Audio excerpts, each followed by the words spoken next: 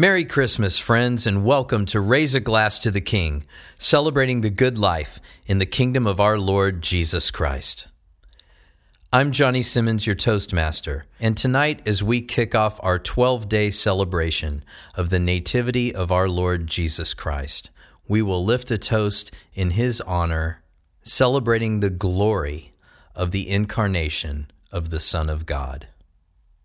Earthly kings, earthly rulers, set themselves up above their subjects by portraying themselves as being their betters, more noble, more royal, richer, stronger, more intelligent. But our great King, the second person of Yahweh, the Holy Trinity, did not think of His equality with the Father as something to be grasped, but He humbled Himself to become one of us.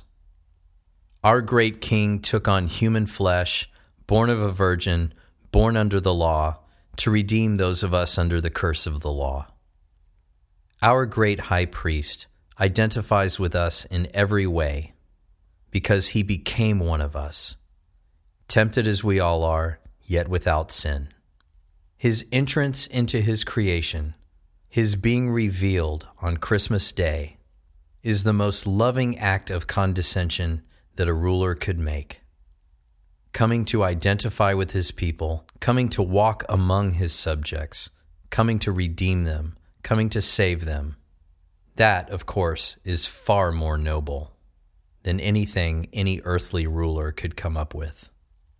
So whatever you're enjoying this Christmas Eve, raise it up with me. Here's to King Jesus on the occasion of the celebration of his birth. What a glorious, unexpected, and wonderful mystery.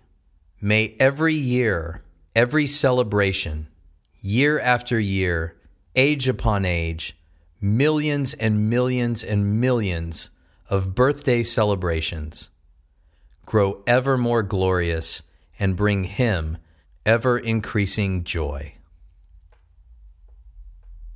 To the King.